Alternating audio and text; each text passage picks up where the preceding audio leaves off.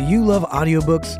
You can get a free 30-day trial membership to audible.com by visiting audibletrial.com/divebarrockstar. They have thousands of audiobook titles, as well as podcasts, guided wellness programs, theatrical performances, A-list comedy, and exclusive Audible originals you won't find anywhere else. Get your free trial membership at audibletrial.com/divebarrockstar.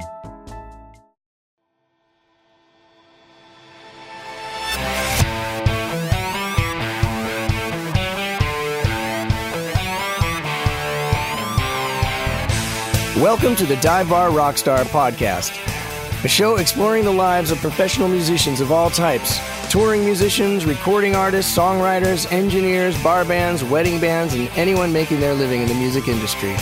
Whether you've dreamed of being a professional or you already are one, this is the podcast for you. I'm your host, Eric Baines, and I hope that you not only find some entertainment here, but also some helpful tips, trade secrets, and ideas that will help you achieve your dreams. I try to keep these episodes down to less than an hour and a half. Really, I'd like to be closer to an hour, but I fail at it every single time. Because as a listener of podcasts and a fan of podcasts, I kind of prefer a little shorter. They're easy to take in during the day, you know, an hour and 15, you know. Maybe 53 minutes might be the ideal to me, but I wanted to reach out to you as the listener to get your opinions on what you think and if this is a good length and if you're enjoying this or if this is usually too much. This episode will be split into two different episodes because it went long. We talked over 2 hours and we mentioned that in the podcast, so don't be confused because at the end of the day, I think the podcast will be about an hour and 25 minutes, but we do mention that we went over 2 hours, which we did. We talked for 2 hours and then I edited it down over the course of 12 hours or so. It is a lot of work. But anyways, let me know what you think about the length of a podcast and whether these are good or bad. You can email me at fanmail@divebarrockstar.com. You could comment on YouTube if you wanted. You could hit me up on Instagram. I'm Dive Bar Rockstar. Or there's the Dive Bar Rockstar podcast page on Facebook. So anyway, you can get a hold of me. Let me know what you think. I'd love to hear your opinions. And speaking of my guest, we've been friends for 20 years. He's one of the first people that I met when I moved out to LA. He's the author of the book, The Amazing Adventures of a Marginally Successful Musician, which is a really, really fun read. It ties in really well with what this, what the mission statement of this podcast is. It's all about working musicians. He's toured and recorded with many, many people, a few of which Peter Asher, Boz Scaggs, The Fray, Jerry and the Pacemakers, Denny Lane, Chad and Jeremy, the Bay City Rollers, Graham Nash, Lyle Lovett, Stevie Nicks, Zooey Deschanel. He was also the last touring bassist with Neil Diamond before Neil retired. And he played on a couple records with Neil as well. So he's a great guy. He's a great bass player. He's a great singer. So please enjoy my conversation with Bill Cinque. We first met at the Brass Elephant. I don't know if you even remember, but the first time I ever walked in there was a Wednesday night. And there was you guys were having a singer-songwriter night at some point on Wednesdays. I think it was you and Eric Stagen on keyboards and Christopher Alice. Maybe, yeah. And Bobby Williams. Yeah. And I walked in, and at the time, I was a guy who played numerous bars and didn't drink as well. I ordered a Diet Coke, and Dave at the bar just almost died laughing. And it was pretty funny. Now, do you remember that night, though? Because you were pretty new to LA at the time, or? Yeah. I'm thinking that was maybe January. I had moved here in October. Okay. I'll tell you how well I remember that night. Oh, okay. I was playing, I had a tiny little bass amp, and our good friend, the dearly departed Bobby Williams, who, yes, was one of our great friends. Yeah. Bobby says to me, I was doing a lot of different stuff at the time, so I couldn't really commit to every Wednesday at this place at the Brass Elephant. So Bobby said, "Look, if you don't mind, maybe I'll bring in guys to kind of audition while you're here." And I said, "Of course." This one night he said, I just got a call from this guy, Eric. I think he's from Colorado, and he's going to come in. And I hope that's not uncomfortable for you. And I said, no. Now, if you remember, you walked in, and I came over and said hello to you right away because I was like, no, I want this guy to feel comfortable. I was looking at the amp with you saying, okay, if you want to adjust it, I don't care. Right. And now maybe I'll embarrass you. Okay. Because I'm thinking, well, this poor young kid from the mountains of Colorado doesn't know anything about the big city, so I'm going to be the daddy here and take him under my wing and show him. And this guy named Eric Baines, who I've never heard of, never seen, gets up and plays and sings so well, so ridiculously well. And I looked at Bobby. I said, well, I guess the gig is in good hands now because I was thinking of quitting. I think now I just got fired because you were stellar. You were great. Well, But I remember thinking like, well, you're younger than I am and I'm going to show you the ropes here and show you about the amp. Right. You did just fine. You did just fine. Well, thank you. I wasn't fishing for that story. No, I remember it. I was surprised that you remembered it. Yeah, well, I was going to say that it was interesting because I came from Denver and I came up through the bars, 3, 4, or 5 nights a week. So it was that atmosphere wasn't new to me by any means, but it's a sort of at that time it was. Now there was, well, it doesn't exist now, but eventually there was a big stage on the other side. This was just like a tiny bar at the time. You guys were playing behind a pole. Oh, there was a pole right in the way. You couldn't put the speakers up. You had to put one of the speakers on the walkway up to the restroom. Right. If you remember. Yeah, exactly. And so if you walked into a bar that was like that in Denver, generally the band's probably not going to be very good. I don't want to put anybody down from Denver. There's tons of awesome musicians, but not as many as LA. And it just struck me when I walked in, it was like, this is a Wednesday night in Monrovia, which if you're not familiar with LA, it's barely even in LA. It's Yes. It's out past Pasadena. That's what everybody says. It's like beyond Pasadena, everything is a Thelma and Louise, right? You go right off the cliff. It's the Flat Earth Society. There's something out there past Pasadena, but we don't know what it is. Right. So I was just struck by the quality of musicianship and the songs, and I was like, it was just more evidence that I'd made the right decision in moving out here, Well, I remember hearing awesome. Well, thank you. I mean, that was a cool little band, and it was a kind of a goofy little place. But I remember specifically, I probably handed you my card, and we traded numbers, and I honestly kind of watched you rise up through the ranks because I started hearing from my other friends, there's a bass player, Eric. And I said, Eric Baines? Yeah, I don't know much about him. I go, no, I know him. I met him 6 months ago and a year ago and 2 years ago. And, I was there when you played the Staples Center. Oh, wow. Yes. I was in the audience when you were playing. Did you come with Bobby? With High School Musical, yes. Yeah, that's right. It was like 10 people that Bobby had, and you guys had. Yeah, we came with 10 people. There was another 22,000 ahead of us. Of course. And that was you and, of course, our great friend, Chad Wright, the greatest drummer in the world, who has also been on this show.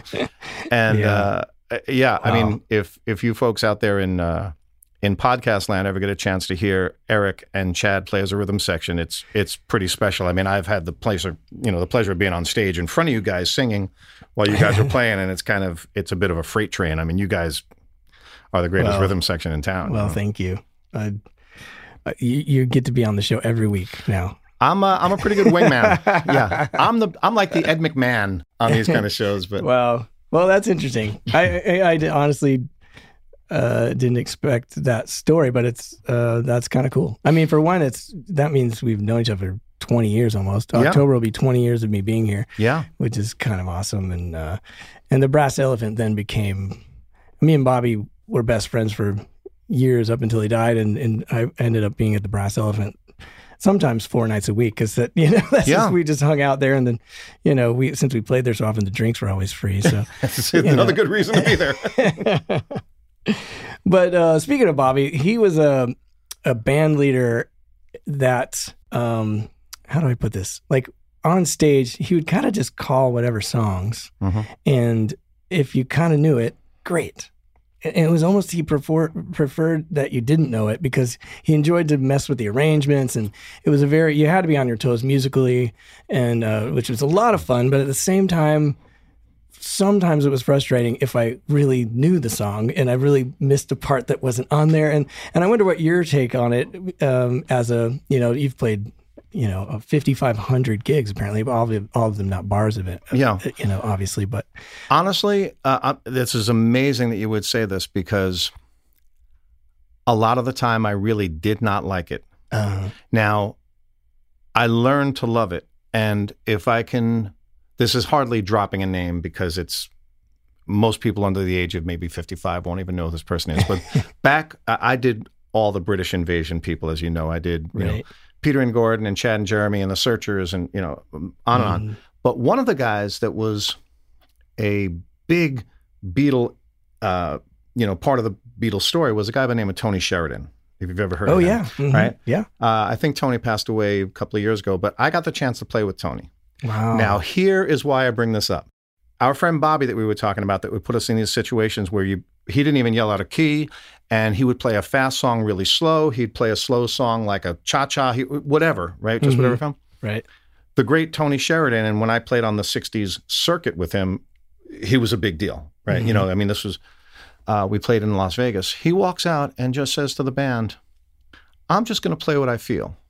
And I felt like those 500 gigs that I did at the Brass Elephant under those conditions, here I am in front of 1,200 people with Tony Sheridan, I won't even try the accent, but just, no, bro, it's okay. Just whatever. That was the rehearsal, right? Wow. He walks out on stage and I felt, wow, I'm really prepared for this. Mm-hmm. I'm really prepared for this. Mm-hmm. I could not have planned that.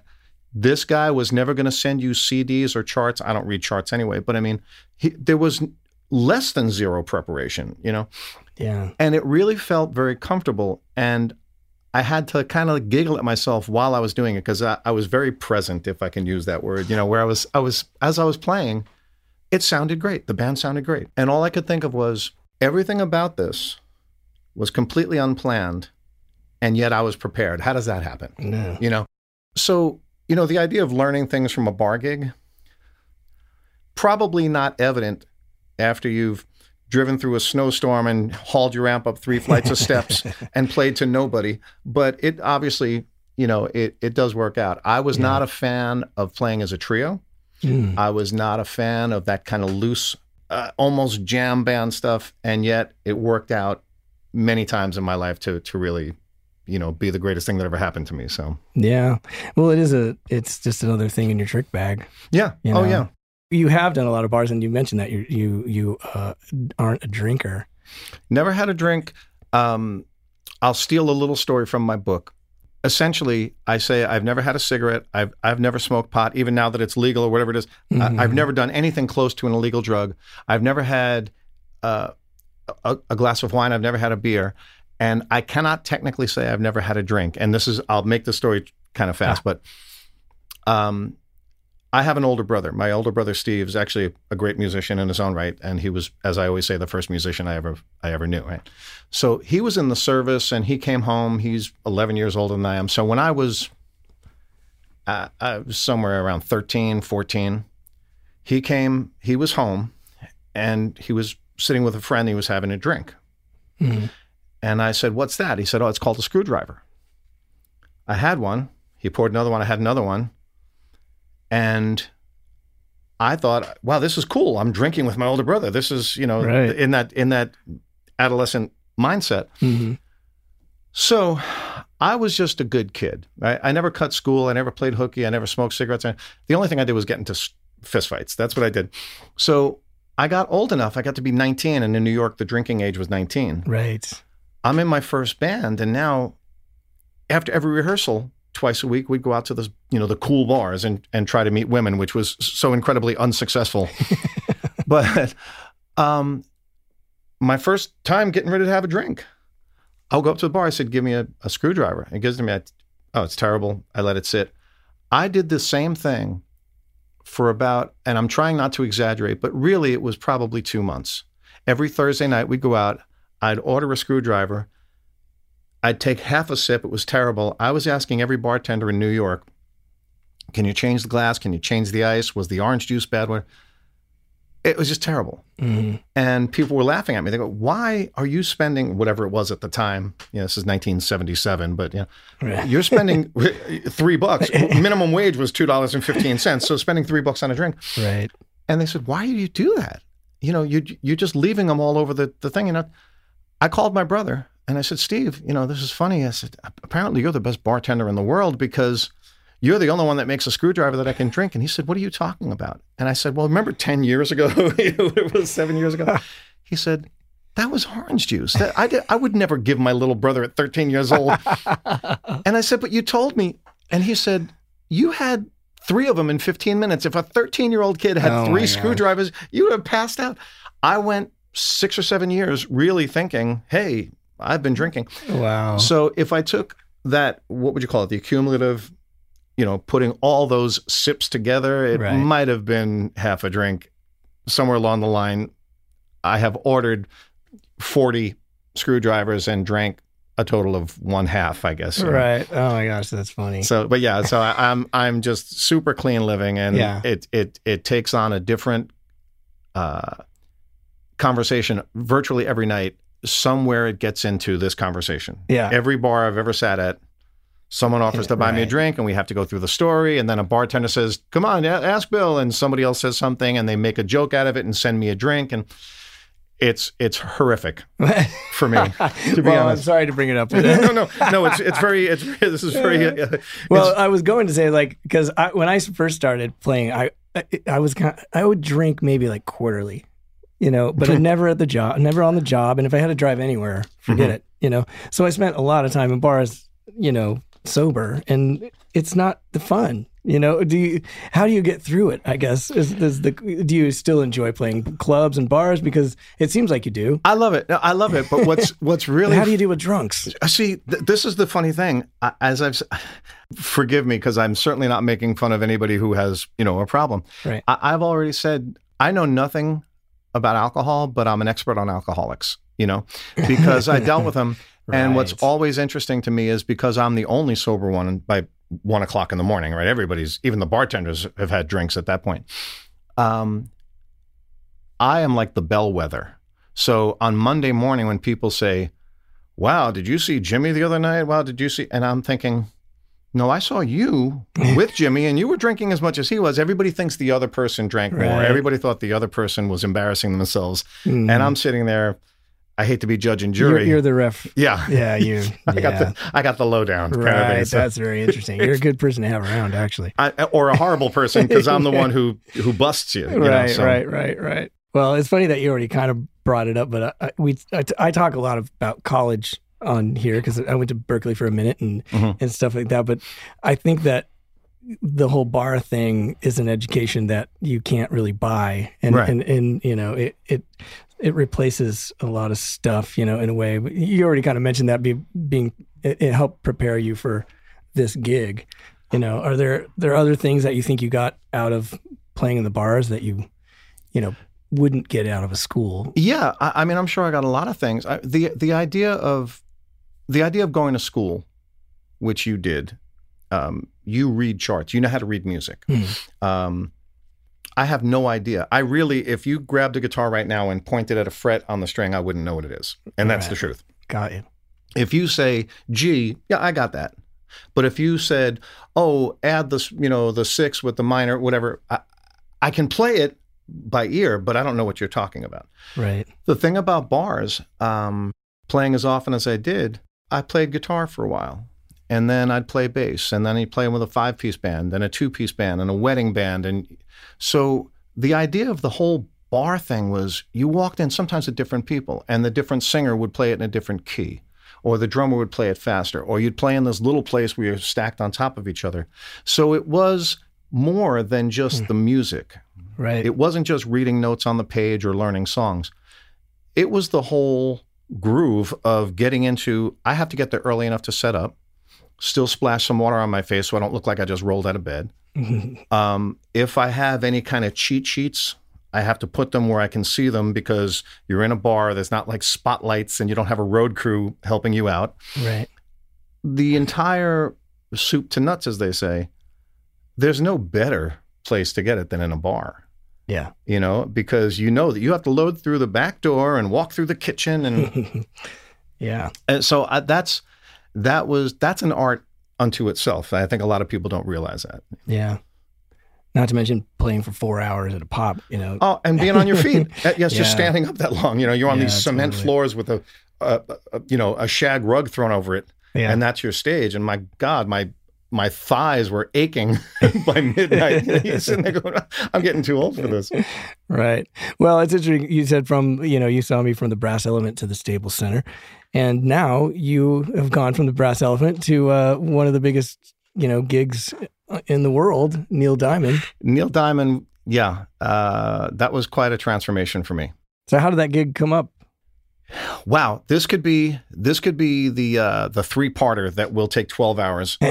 Is there a 20-minute version? I'll cut it in half so it's only 6 hours long. Believe me, your listening audience is going to love it. Yeah. Essentially what happened was this. I had just gotten off a plane that day. I was doing the British invasion thing with Denny Lane from Wings, Terry Sylvester from the Hollies, wow. Mike Pinder from the Searchers, and it was with Peter Asher and with Chad and Jeremy. So it was just a great bunch of stuff. My rhythm mate was Liberty DeVito, great drummer from Billy Joel. Never heard of him. Yeah. Who just came out with a book. I wouldn't mind my buddy Liv. Oh, cool. Yeah. Very cool. Just to go a sideline, I have I think it's a Facebook message or a text from him from about 5 years ago where he sends me a note and says, "Hey, Bill, I love your book. I've been thinking of writing one for years." And I wrote back and went, "Well, as soon as you write it, I'll buy it." Uh-huh. Liberty's book just came out that's so last cool. month. So it's a great book if anybody wants to buy it. Oh, that's great. I'm fly home, and anybody who's ever been on the road knows this feeling. You get off the plane, you go home, there's no food in your refrigerator because you didn't go shopping because you've been gone. I have a bag full of laundry that I have to do. I haven't been to the bank, all this stuff. Right. So I'm running around town doing that stuff, and I get the phone call. And I can't hear what the guy's saying because my ears are stopped up from the plane. And the guy starts talking. And I said, "Can you repeat that, please? I'm sorry, I did not hear what you said." And the guy, in this very serious voice like this, says, "Yeah, Bill, anyway, we need a bass player and you come highly recommended." And I said, "Great, what's the name of the band?" Now, he had already said this, but I didn't hear it, that first 15 seconds. So I said, "What's the name of the band?" And he said, Neil Diamond. And I waited for the word tribute, right? Because I'm thinking it's a Neil Diamond tribute band. And again, I've told this story so many times and it's almost word for word, but I said, "Wow, what, who recommended me?" And he said, "Well, Don Was." Now, Don Was is a magnificent producer, has been around for a long time, done great things. Yeah. And I said, "Well, that's interesting because I don't really know Don." I had met him at a gig years and years ago where he just went, "Hey, man, sounds great," that kind of thing. Right. And so the manager, guy on the management team, says, "Well, is this your address? Is this where you live? Is this your phone number?" Obviously, you answered the phone. "Here's your email address." And no, I have it from his office. It says, "Oh, call Bill," and something to the effect of, "He's a good guy and he's a good hang." Mm-hmm. Which I came to realize how important that is. No kidding, because there's a lot of great players that, with all due respect to their talent, you don't necessarily want to be on a plane and a boat and a train and on stage and eating with them 3 times a day if you can't get along with them. Right. So as the story progressed, he said, Sam is his name. Sam says, "Can I call you back and work out some of the details? I'd like to see you sometime this week." I said, "Okay." In the next 3 hours, he called me about 6 times. Everything was, "Hey, look, can we do this? Can we do that?" And the last phone call was at almost 9:00 at night. And he says, "Look, I know this is kind of weird, but can you come in tomorrow? I don't even have time to send you charts or CDs. I don't even have a song list for you. Can you just come in?" And my response was, "Hey, no problem. I'm an Italian from New York. This stuff doesn't scare me. Let's go. Let's roll." And he said, "Great." The next day I walked in at 3:00. I spoke to the management and the engineer for about 15 or 20 minutes. And they said, "Okay, come out into the studio. I was by myself with headphones, no band. They played me a track and said, just go, just play. I did that for 2 songs. And I'm thinking, first of all, I don't have a chance in hell of getting this gig. I don't read a note. I play left-handed and upside down. Right. There's nothing about this that's for me, even though I would love it, but there's no chance in hell of me getting this gig. And there's that terrible feeling where I'm sitting in the main room with headphones on. They're behind the glass. I don't know what they're saying. For all I know, they're saying, oh my God, what a waste of time. I don't know that there's not 15 guys in the lobby waiting to come in, because I was thinking it was a cattle call, I'm sitting there, and it was probably 15 seconds, but it felt like an eternity. And the overhead voice says, Bill, do you want a sandwich or something, a cup of coffee? I said, no, I'm good. And I'm thinking, I'm just going to grab my stuff and get out of here because, we have other people to see. And there's another pause, and he said, do you have a couple of minutes? And I said, sure. I thought they were going to boot up another song for me. They said, come on in.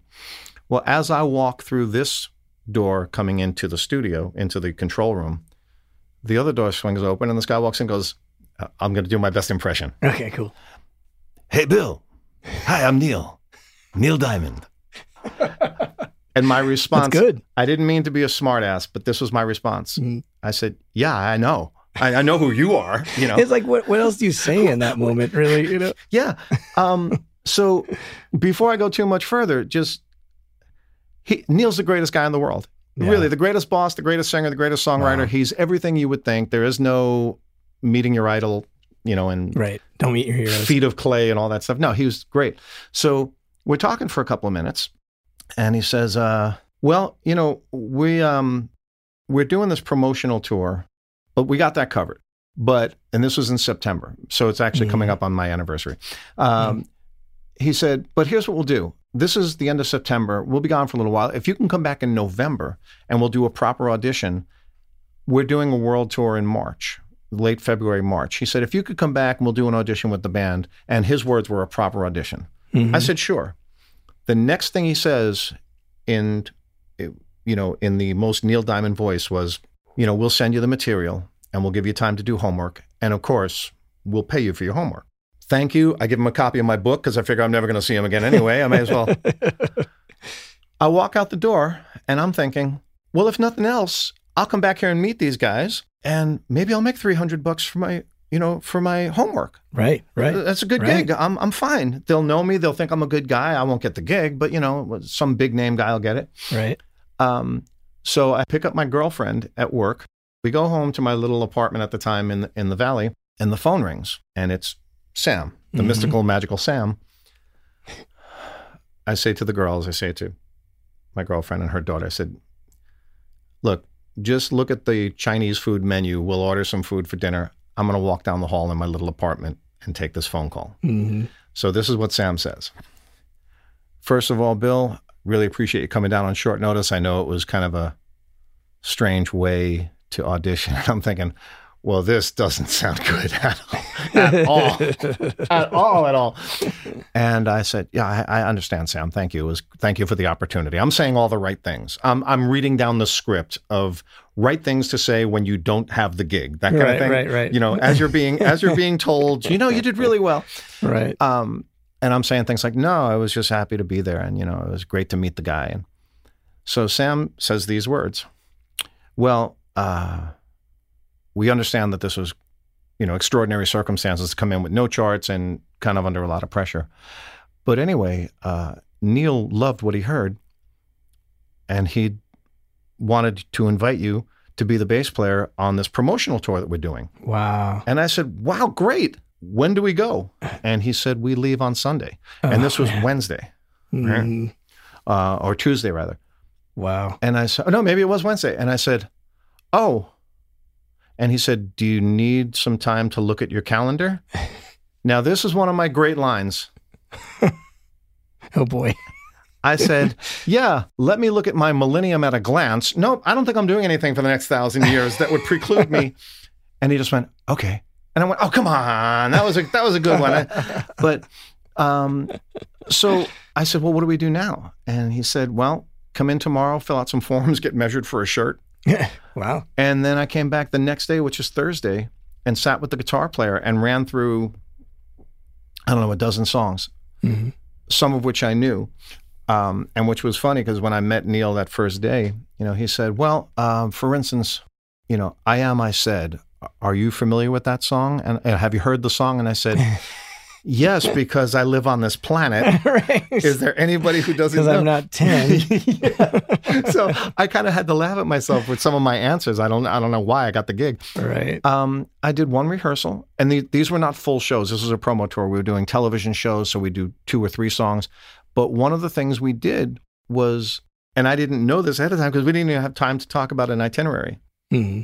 We did the London Palladium, and we did a 1 hour or an hour and a half special called One Night Only, which is still, I see it on television once in a while. Mm-hmm. And it's brilliant. I mean, it's great. And I remember being on stage saying, okay, this is the London Palladium.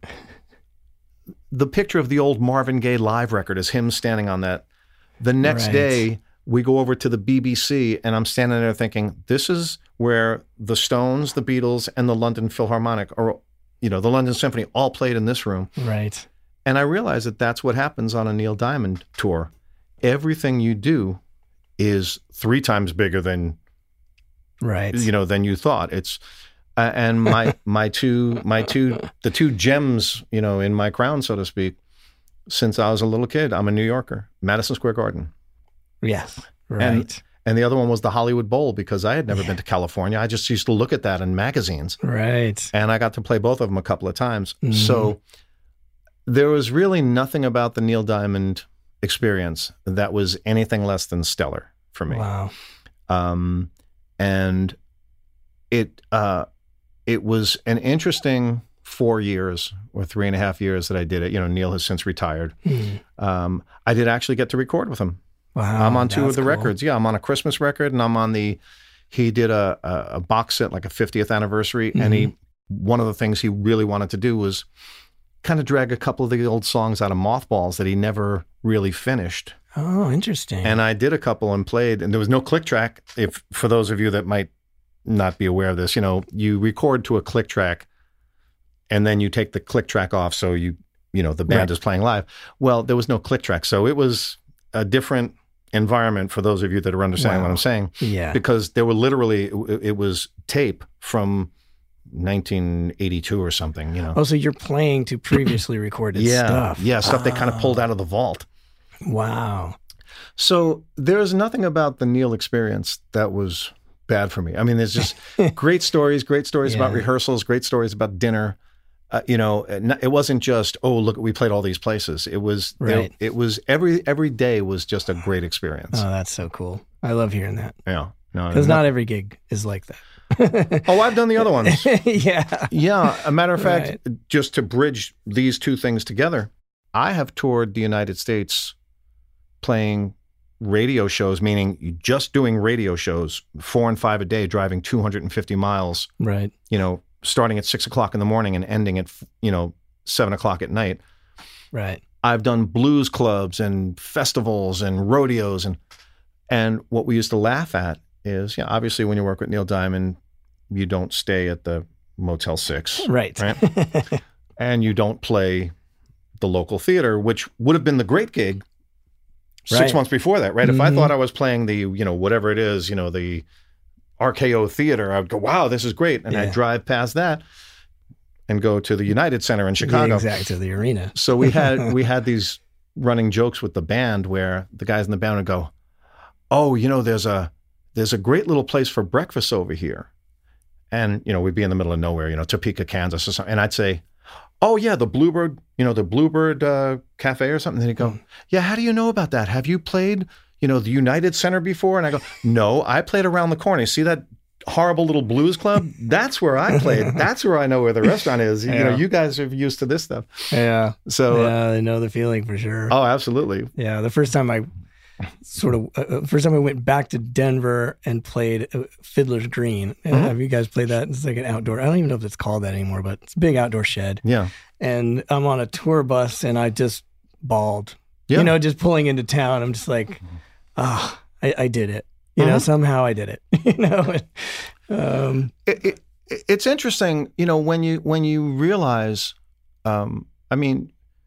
you and I, at our most modest, have to say we've accomplished something. Yeah. You can't be afraid to say that, because when you see some of the places we have played and will play, with no shame, and there's no knocking it, but you do have to look at it and go, I got a couple of feathers in my cap, and this was worth, whether it was going to school or working those 2 jobs, where I was mopping a floor and then running out and doing a gig. There was a culmination to it that worked out okay. Yeah. Yeah, absolutely. And that's the part that they can't take away from you. Never. Like I could run out of gigs tomorrow, which, we're in the midst of a pretty scary time. This could all go away tomorrow, but you can't change the fact that I did this, I played there, and I think as musicians, those are our medals, and even if they're just memories. Yeah. Or I have, probably everyone has a pile of backstage passes. I have them spread all over the place, Absolutely. It's absolutely funny that you say that, because I have so many things that if you look at the laminate, what we call lammies, sometimes you look at the lammy and it'll say, I don't know, the Roanoke Blues Festival. To the casual passerby looks at that and goes, wow, you must have played to 20,000 people. No, I played to 7 people. I played to 7 people that stood on a haystack for a couple of minutes, and that was about it. So getting to back to Neil Diamond for just a second, so he's a musician, and so is he pretty particular about the parts that you're playing, and is he involved with all of that? Is there a musical director that handles that, or when I was there, or was he? I should say, I guess. Yeah, well, he's. It's kind of a roundabout question, because the first thing they said to me when I got the gig was this: Neil knows what he wants to hear, and more importantly, he knows what he doesn't want. Right? Now, for a guy like me, that was great news. Because again, if somebody hands me a chart and says, just play this, well, I had to memorize the whole show. That's what I did. I memorized every note. Right. And it's, 45 songs or something, and I memorized every note. But what would happen would be this.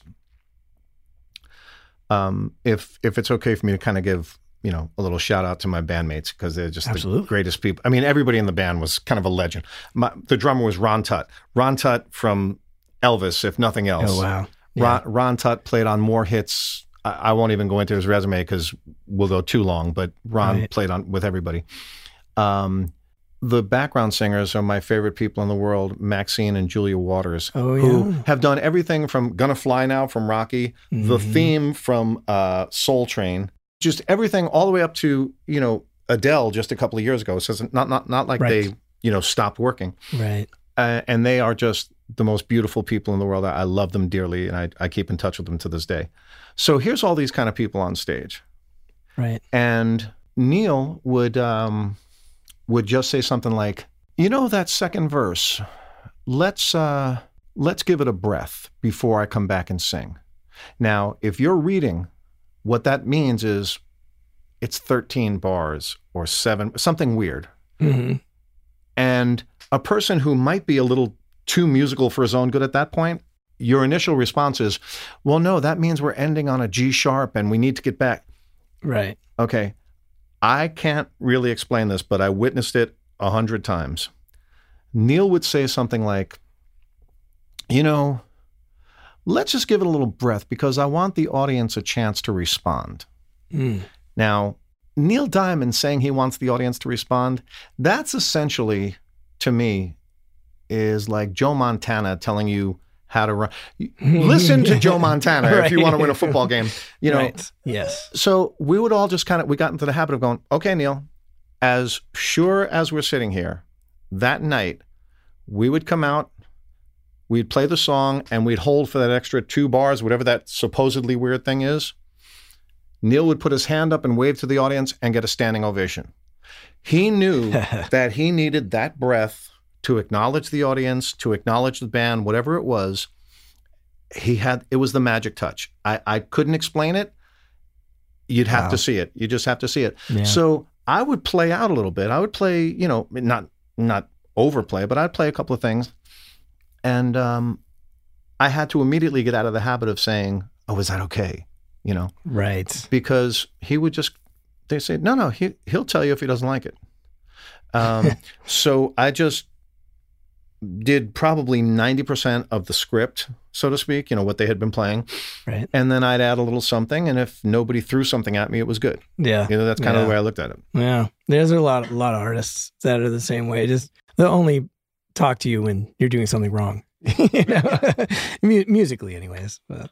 I remember you telling me a great story about that. I don't want to embarrass you again. Oh, go ahead. I won't mention the artist. I'll let you, because if it's something. Okay. But you said that there was one particular passage that you were playing, and you kind of blew it, and you knew you blew it. Obviously, you didn't need somebody. And the musical director said something like, only play what you can play. Just play what you can. Yeah, you know what I'm saying? I do remember that. And it was like my first pass, and I'm like, I'm just trying stuff, he's like, oh, you want to do something? Okay. Yeah. Then, okay, right. Yeah. Well, that was Kazu Matsui. I'll say it. Okay. He was a tricky dude. I mean, brilliant talent. But also Japanese, they're very direct people. Yeah. We used to tour over there a lot, and I had to teach the backstage director to say please, because usually it was just like, stand by. Yeah. And I was like, who you think you're talking to?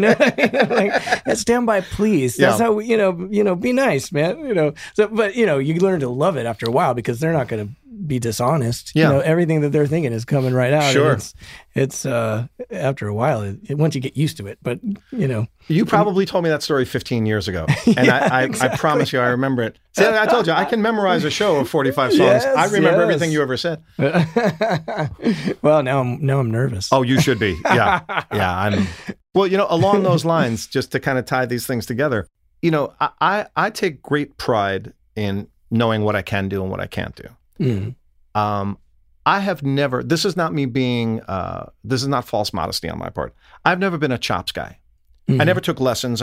So I'm kind of a heart and soul guy, and, kind of a rock R&B guy. I'm not a jazz guy. I'm not flashy. And one time in a rehearsal, I did a little slap. Now it's probably what I do worst. Okay. Playing left-handed and upside down, just the technicality of it is weird. And it's just not my thing. But I was kind of all things, my great buddy Ron Tutt, the drummer, says to me, you should do that. And I said, Ron, who's played with every great bass player. And I went, Ron, not really my thing. I'm the new guy. And he just said, I think Neil would like that. So we used to do the song Cherry Cherry. Right? And everybody would take a solo in a rehearsal. And I have the recording of the rehearsal, which I'll probably have it buried with me. I did my little version of a slap thing. All of our great bass player friends, you included, would listen to it and go, wow, that's not exactly accurate. Okay, it wasn't my best performance. Neil, in the rehearsal, goes, wow, Billy, I didn't know you could do that. So I would do it on stage. Now, again, this is really not about me. It's about Neil's ear and his connection with the audience. Yeah, my 5 friends that are sitting in the audience are going, oh, Bill, I don't know if I would have done that. The other 19,000 people loved it, right? Because it was just, something just a little different. Right. So I always pride myself on keeping the parameters pretty tight. Like, no, I would never do that in a lot of other instances. Right. But this one just called for it.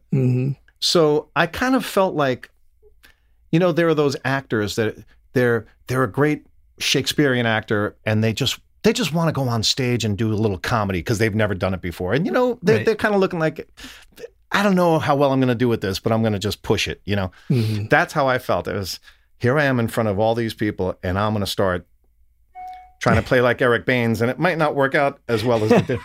So that was fun. I have to confess something. I love books, but I don't love reading. And it's been something that I've wrestled with since I was a kid. I can read. I have read books, but they're very time consuming, and I've spent most of my time trying to build a music career, which takes a lot of time.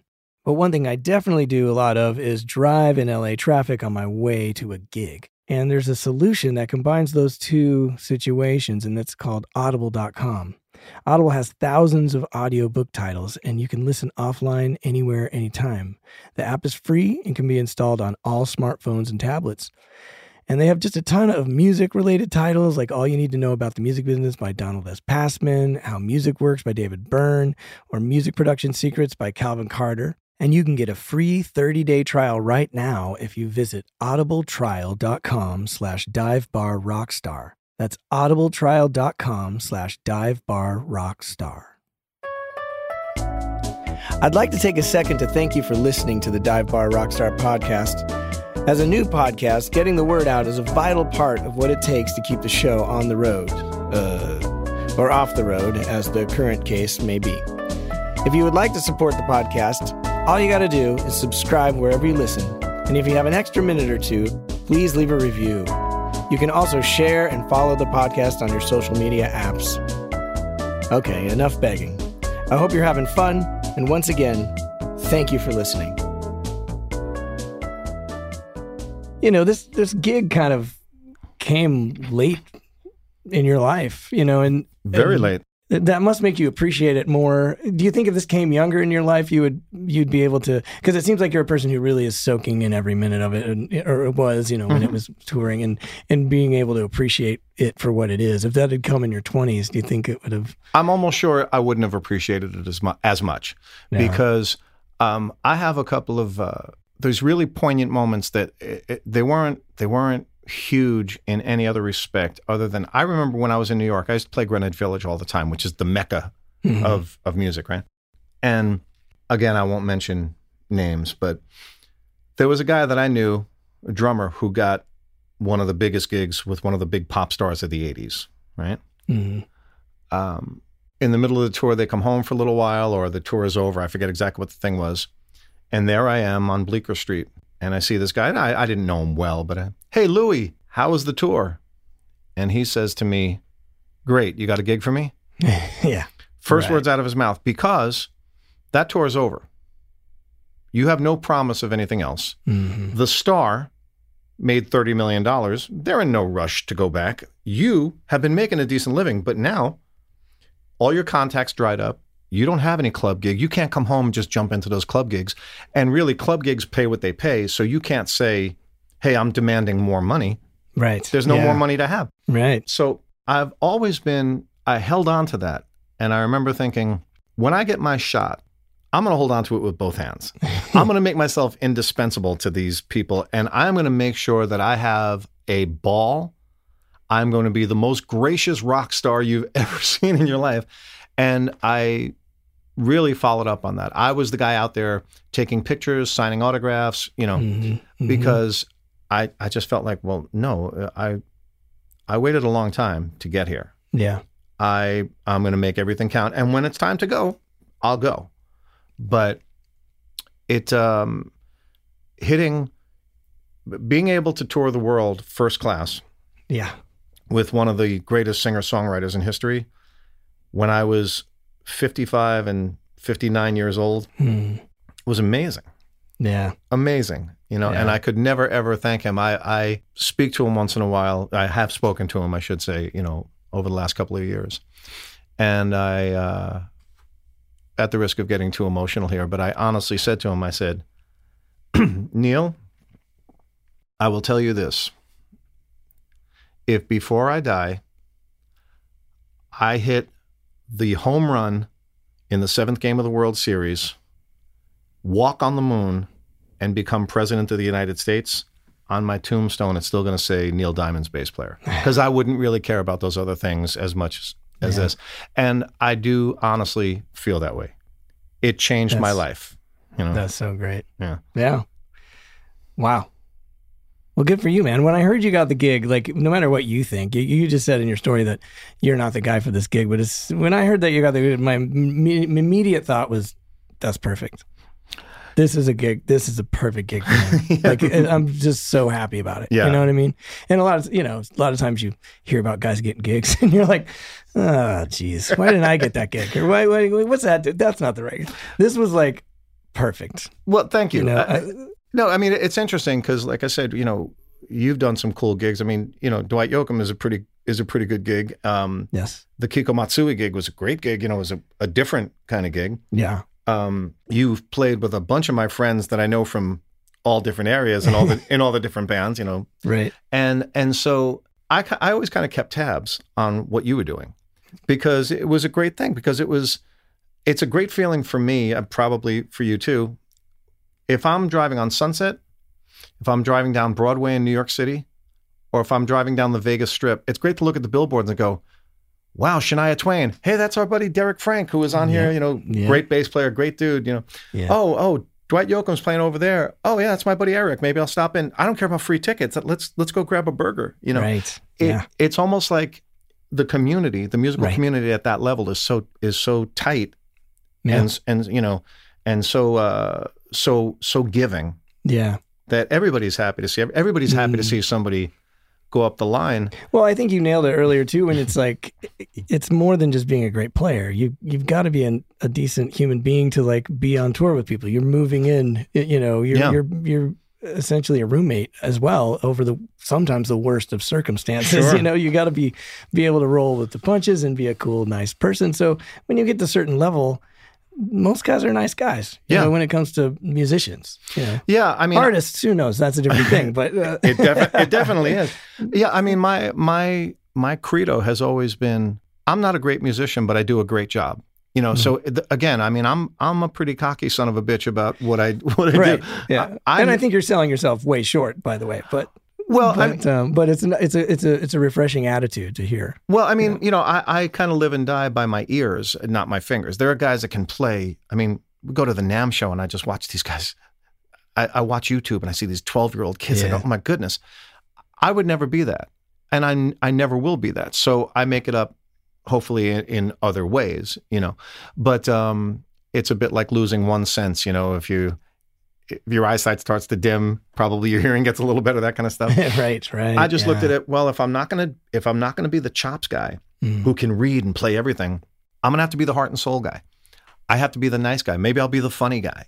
Yeah. I'll be the guy who keeps everybody light in the hotel lobby or in the airport while we're waiting, you know. Right. But you also have a great voice. You're also a singing bass player, which, did you sing on the Neil Diamond stuff or? No, they actually told me right away they really didn't need me. We had Maxine and Julia Waters singing. So that's kind of like, that's the two-person choir. You know, we're good. Yeah. But that's another great, you know, combination. There's not a lot of good singing bass players, honestly, even in LA. You know, there's a handful for sure, but that's such a awesome. It almost makes up for, okay, I don't play upright, or, you know, I don't do this or that, you know, because I sing as well. So it's like, well, that's enough. You know what I mean? Like, that's a pretty amazing thing. And that now you're filling two chairs with one guy. Yeah. And the fact that you sing makes your bass playing more musical, you know, and sometimes that's what's needed. Yeah. I mean, again, I love cross-referencing your other shows because I'm a big fan of your show. And congratulations on this whole thing. Well, thank you, man. You know, when we talk about singing bass players, for these last however long it's been, if someone calls me and I can't do it, my two recommendations are Eric Baines, Jennifer Oberle, who's my dear friend, right? She sings like a bird. She's wonderful. She plays. Right. And there aren't an awful lot of people, right, which is where you get into that sticky part, because you go, this guy's a great bass player, but he doesn't sing. Right. And I can't sub for him. If he's doing some jazz gig, some fusion gig where they're reading, I'm not the guy. Right. You know, I'll give you that one, but that's not me. I'm the guy what my biggest strength is, honestly, is like the club gig, the wedding gig, where you have to know a million songs. Right. And oh my God, the bass player got stuck. He got two flat tires. Yeah. I'm in at the last minute, no rehearsal. No one has to yell out a key. I'll sing the high harmony, the low harmony. I know a million songs. That's my strength. You know, just keep me in my wheelhouse and we'll be fine. Right. But that's great to know about yourself too. You know, and a lot of guys, you know, I was just reading a bass player about Lee Sklar, and he's doing an interview, and, you know, I'd love to have him on the show so I could actually ask him about it. But he said he doesn't play with a pick. He doesn't slap and pop. You know, he's one of the most recorded bass players of all time. Yeah. You know, legendary dude. But he's another guy that's just, this is what I do, and this is what you hire me for, and that's important. You know, it's odd. Well, I won't say odd, but of all people for you to mention, Leland Sklar is one of the most recorded guys, funniest guys if you know him. I've met him once. Yeah. Well, I'll say we're pseudo friends in the sense that we don't hang out together, but we certainly know each other. Right. And when I first got the gig with Neil, a couple of the guys in the band, unbeknownst to me, called Leland and said, "Hey, do you know this guy, Bill Cinque?" And Lee said, "Yeah." And they said, "Well, it looks like he's going to be the guy." And Leland, love you, thank you, said, "Oh no, Bill's going to fit right in." Right. So a couple of months later, I go to this Christmas show that Peter Asher was involved with.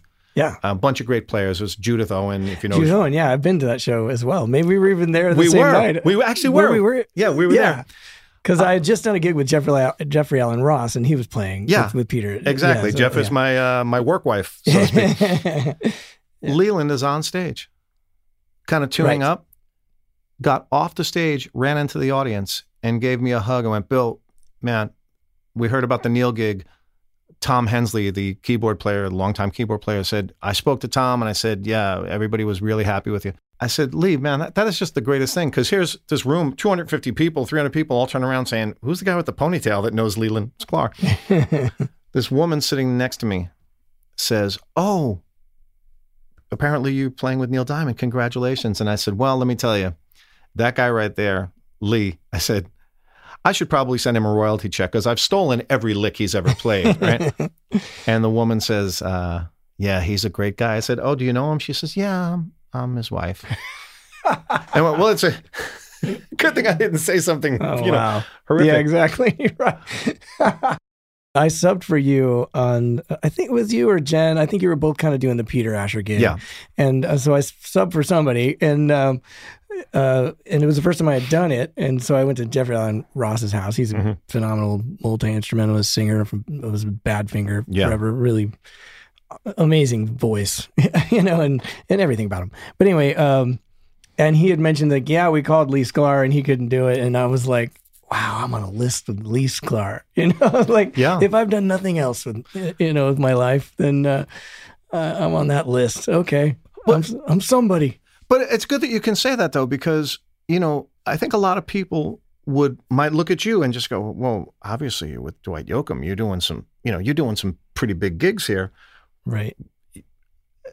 Kind of with the presumption that you ran out of idols, right? That you don't look to somebody that you don't put on a record and go, my goodness, what a great record, right. From somebody else.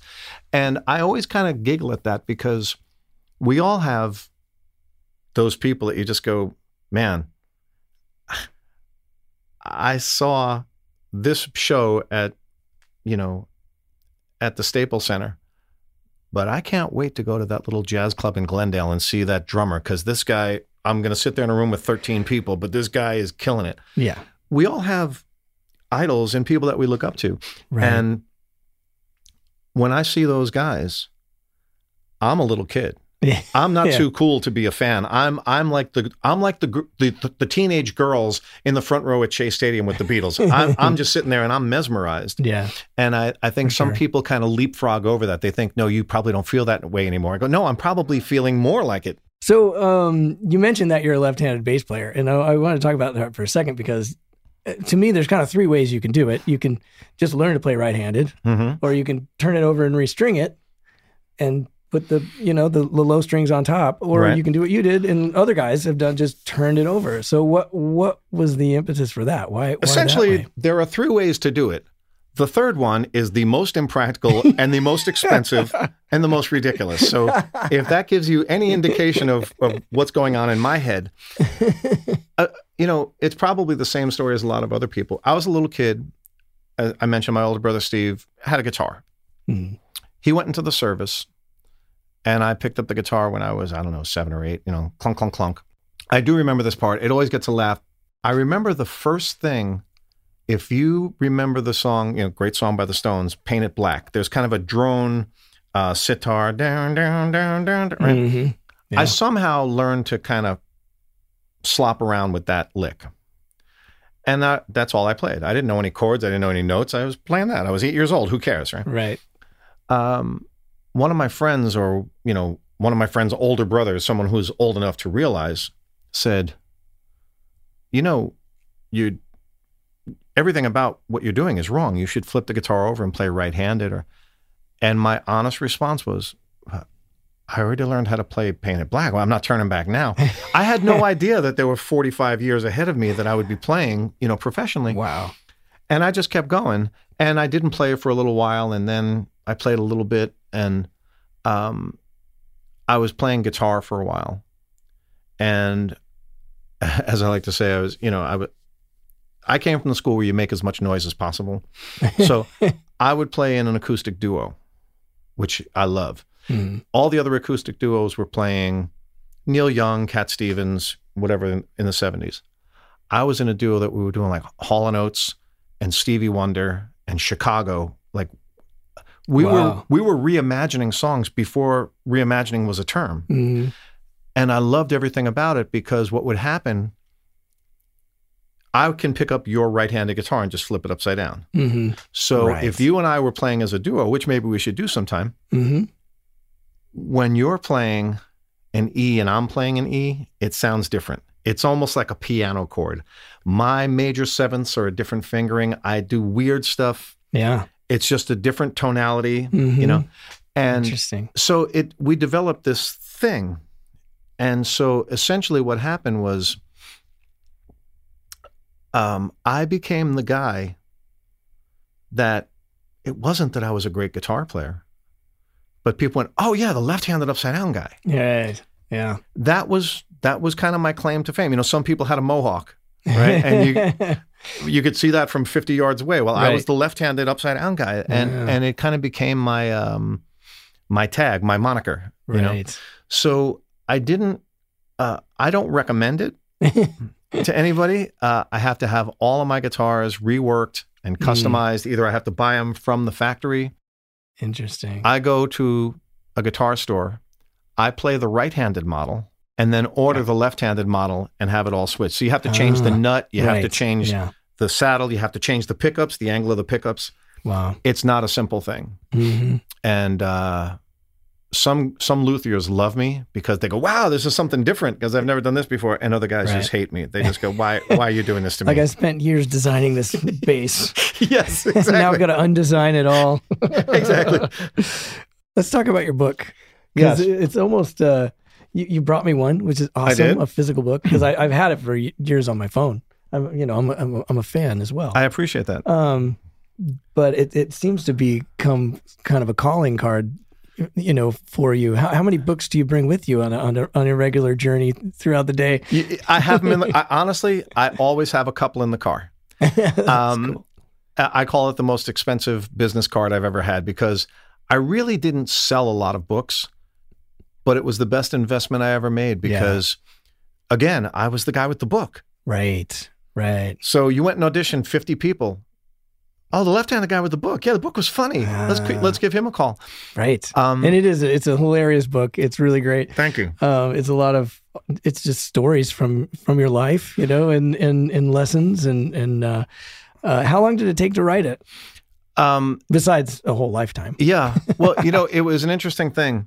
When I first started writing it, I think it was about 80 pages in 2 months. And I thought, well, this is going to be the easiest thing I've ever done in my life. Mm. I spoke to another author, not a musician. And the guy said to me, there's something about a book that if you really do it from your heart, it's probably going to take you 5 years. And I said, oh, no, you don't know what you're talking about because I am the smartest man in the world. Right. I've written 80 pages in 2 months, which means I can write 160 in 4 months. And this will go, and with this will be a piece of cake. It was 5 years. Wow. It didn't take me 5 years of struggle. It took me 2 months to write 80 pages. And then I did nothing for 4 years. Really nothing. I couldn't even tell you why. I don't know if it was writer's block or I just forgot about it or I don't know what. And then at a certain point, I sat down and started reading what I had, revisiting. Mm-hmm. And I honestly was reading it through the eyes of maybe the casual observer as opposed to the author. And I was reading it and I said, I actually have a voice here. And that's a weird thing to understand as a writer. Mm-hmm. This sounds like me. This sounds the way I talk. It's got attitude. It's got some bluster. some of it's funny, and some of it is, I know that we're not on camera, but when I put my hands kind of like, hey, listen up, like, I kind of have some of that attitude where like, okay, we told a couple of jokes. I told a couple of funny stories. Let's get down to business. You have to practice. And I don't want to hear about marketing schemes or the girl wearing the short skirt or the guy saying, hey, if I get tattoos. No, forget that. Sit down and practice. I found that I had this voice. And as I was reading it, I said, I need to get back to this. Well, in those next maybe 3 months, I cranked out 200 pages. I rolled out of bed and didn't even splash water on my face. I rolled out of bed at 6 a.m. and stumbled into the other room and started. I was writing. My fingers couldn't keep up with my brain. Wow. And it was a brilliant experience. It really was the most enlightening, invigorating, at the same time, meditative and energizing. Because it's your heart and soul. And when I was talking to that friend of mine who was actually he was an author, he was a lawyer and wrote some legal book. And he said, no, you know what happened? Some of it was just text and facts and figures. But when I got into writing from my heart, it was easier, but it took a long time to get there. You didn't. You kind of have to develop that. Exactly. Because you had to find that voice. You had to find, if I'm just writing numbers, well, that's easy. Right. So it took me that long, but essentially it took me 5 years with a 4.5-year gap kind of thing. Right. If that makes sense. The book is called The Amazing Adventures of a Marginally Successful Musician. Now that you're clearly not marginally successful, you're like a legit successful, musician. Not that you weren't before, it's all in jest, Right. But how does that change the way that you view the book? And would you have written anything different knowing that this was coming, or had you written it now? I'm sure I would have done a lot of things different. Matter of fact, people have been asking me about writing a sequel forever. And the Neil Diamond fan club, they send me notes every day. And they really do. They're the greatest fans in the world. That's cool. And the thing for me was this. If you were to make the movie analogy, what's the most standard line? The most standard line is, well, the movie wasn't bad, but it wasn't as good as the book. Right. And then when you go further, things that have sequels, it wasn't as good as the original. It was cool. They had bigger stars, but there was more graphics. The car chase, but that original story, I don't know, that kind of thing. Mm-hmm. It makes you a little gun shy to kind of reboot my own book and go, oh, I actually started writing a sequel, and what I did was, and here is, if there's a red flashing light and a siren that will indicate to the listeners that here comes some more shameless self-promotion on my part. I have a special sound effect. Please. I'll put it in yes. It'll probably be the sound of 1,000 people groaning. Here he goes again. I did something recently called the Groove Program, which is my own program that it's like an online masterclass. Mm-hmm. It's an extension of the book. And what I did was, it's all video. Mm-hmm. But one of the things I did was I added some written chapters. I didn't want to try to do 200 pages. So what I did was I would do something about recording.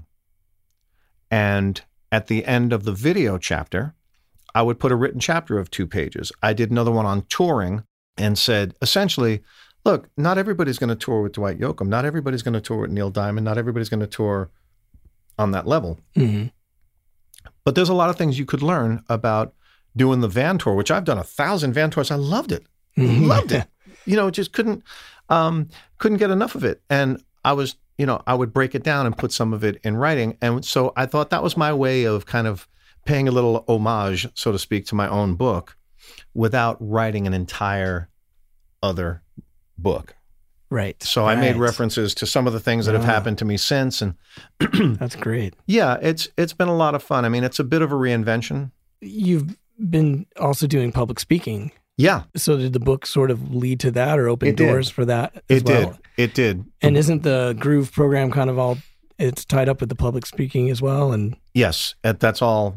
Apparently you have done your research. Yeah, this is all tied together and essentially lying in wait until the earth purges itself from this thing that we have. Yes. I'm waiting patiently.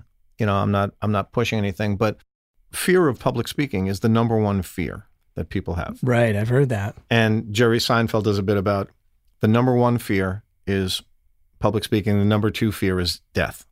People actually fear public speaking more than death, which means the poor guy giving the eulogy would rather be in the casket. That's his bit, right? So public speaking just never scared me. Mm-hmm. I enjoyed it, and I'm okay with heckling, because it's the bar gig. Right. There I am. Absolutely. There you have it. I'm naked. In fact, I think the first time I heard "Come for the Music, Stay for the Comedy" was from you. Probably. On stage at the Brass Elephant. Yeah. Yeah, because, the drunk would say something and the rest of the band would go, uh-oh, and I'd go, I'm up for this one. Right. And I would tattoo the guy verbally. So me doing the public speaking thing was one of the greatest experiences. And, when you referenced earlier, when you pulled into like one of the big, the big shed. Yeah, right. And you said honestly brought you to tears. Yeah.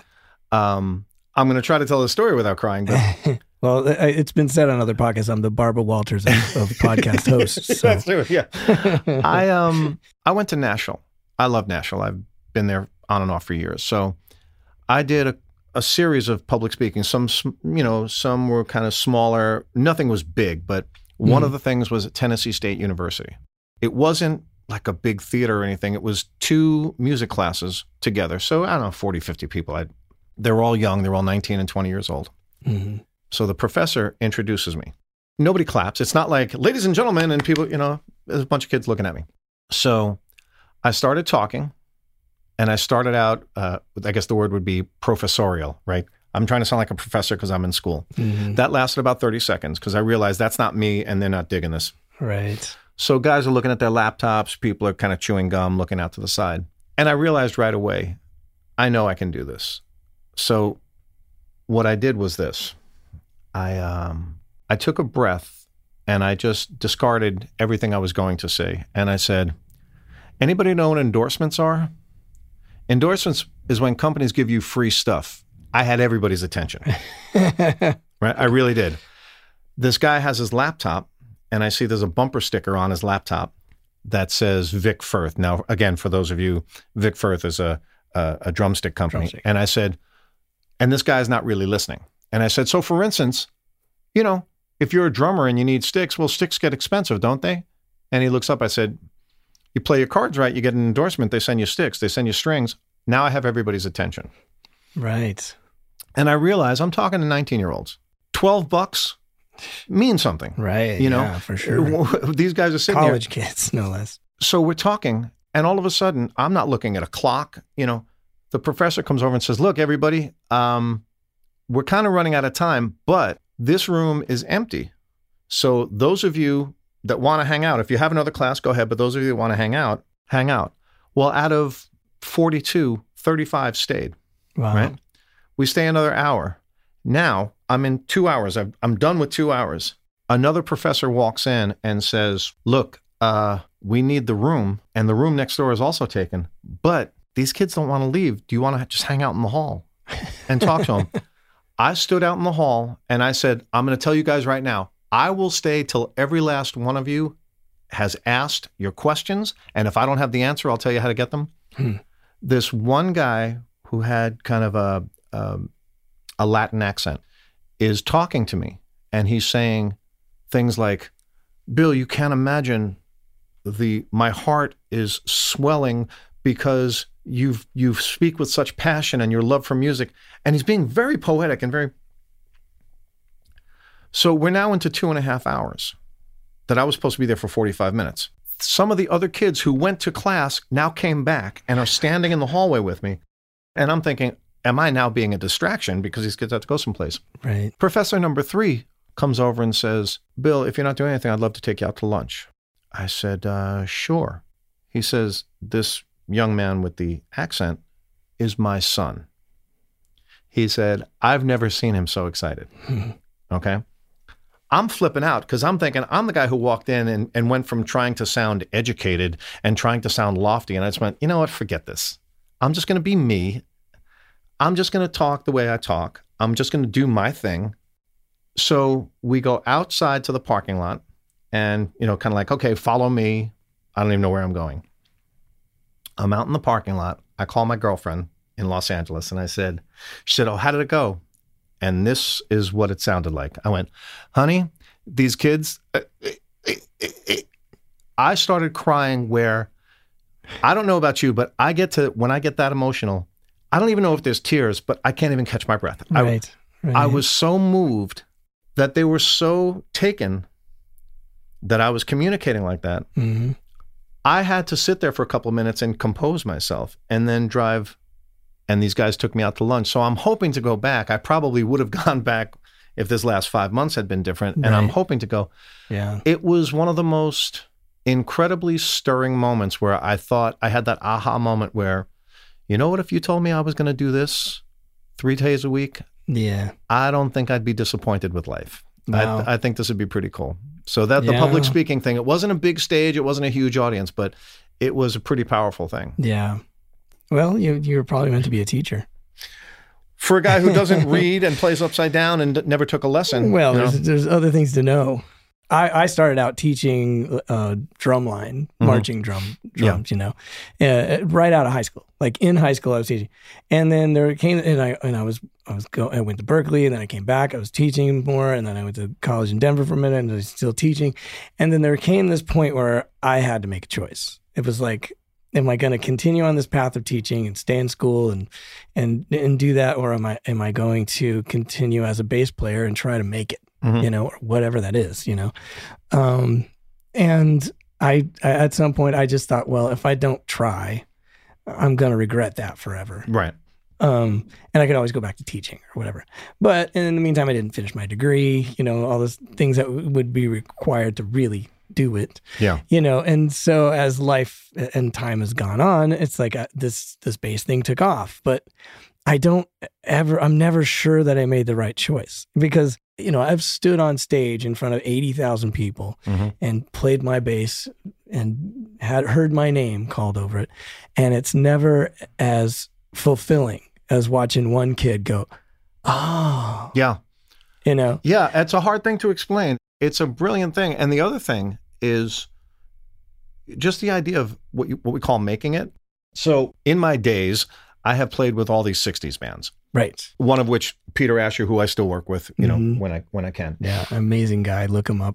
Oh, yeah. It's way too much to talk about. And me and Jennifer, Joe Overly talked at length about it, I think, but incredible. I played it once and unbelievable guy. Oh, no, a matter of fact, I recommended you for that gig because I recommended Jennifer when I got the Neil gig. That was how that whole thing, and they were so pleased with both of you, which is yet even another branch of this story because the idea of sending a great sub makes me feel great and makes me look better as opposed to them saying, hey, you can never sub out anymore. Because... Exactly. Yeah, absolutely. Well, thank you. No. It was one of the greatest experiences.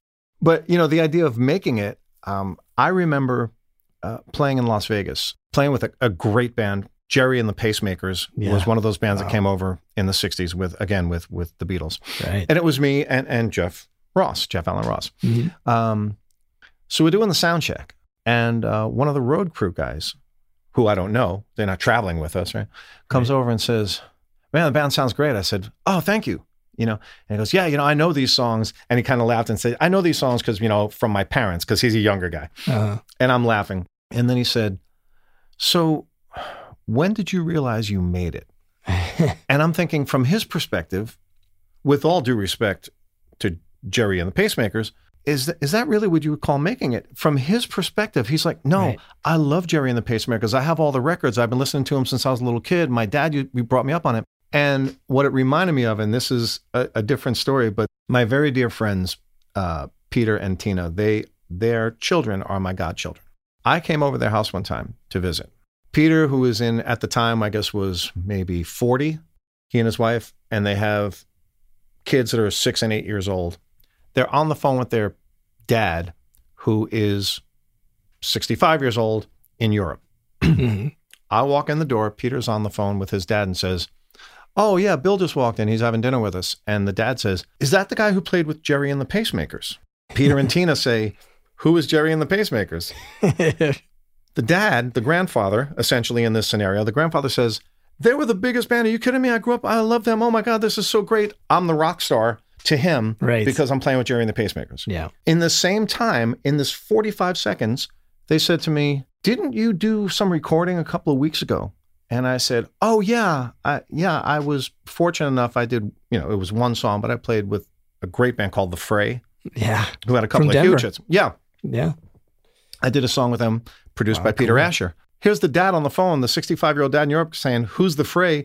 And the 40-year-old couple are going, are you kidding me? We have all their records. We saw them in concert.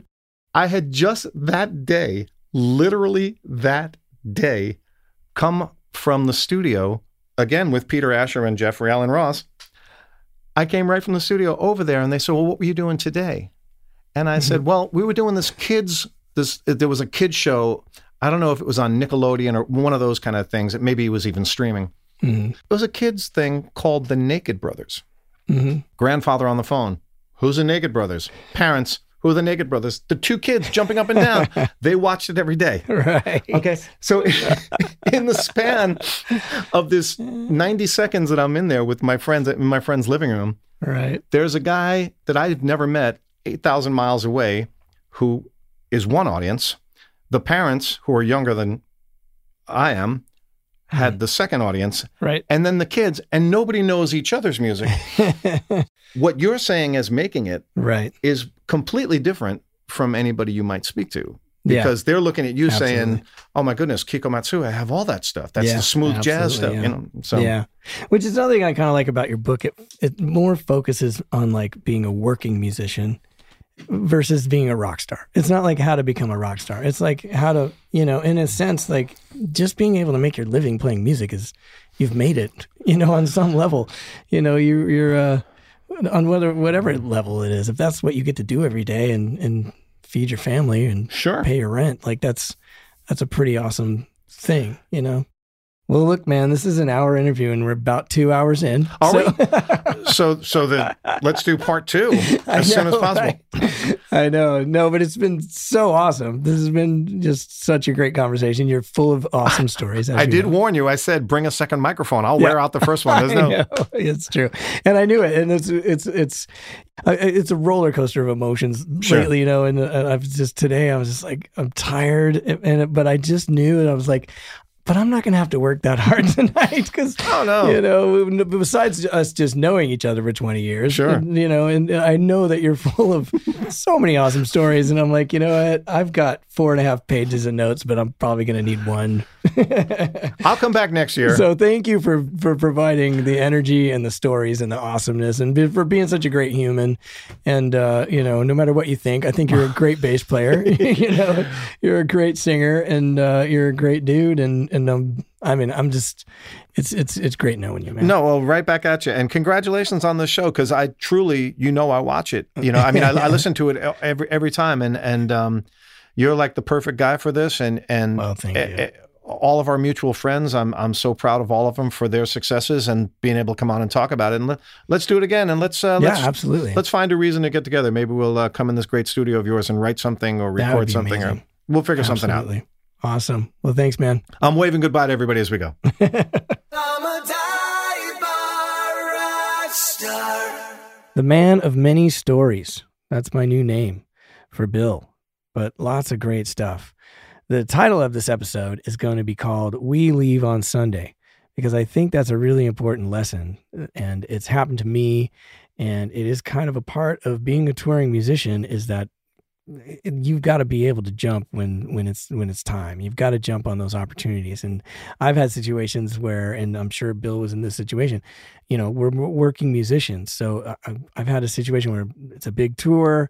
I've got a month of rehearsal and 2 months of touring, which means I now have to get out of my next 3 months worth of gigs, which is another reason it's good to have subs. And if you're moving out here, it's great to meet people that play your instrument, because they need subs if they're touring people. But I've had a couple of situations with friends and colleagues, people that have moved out here and want to start touring, and they tell me this, and that's great. And then an opportunity comes up and I call them and say, we're leaving in a week and a half.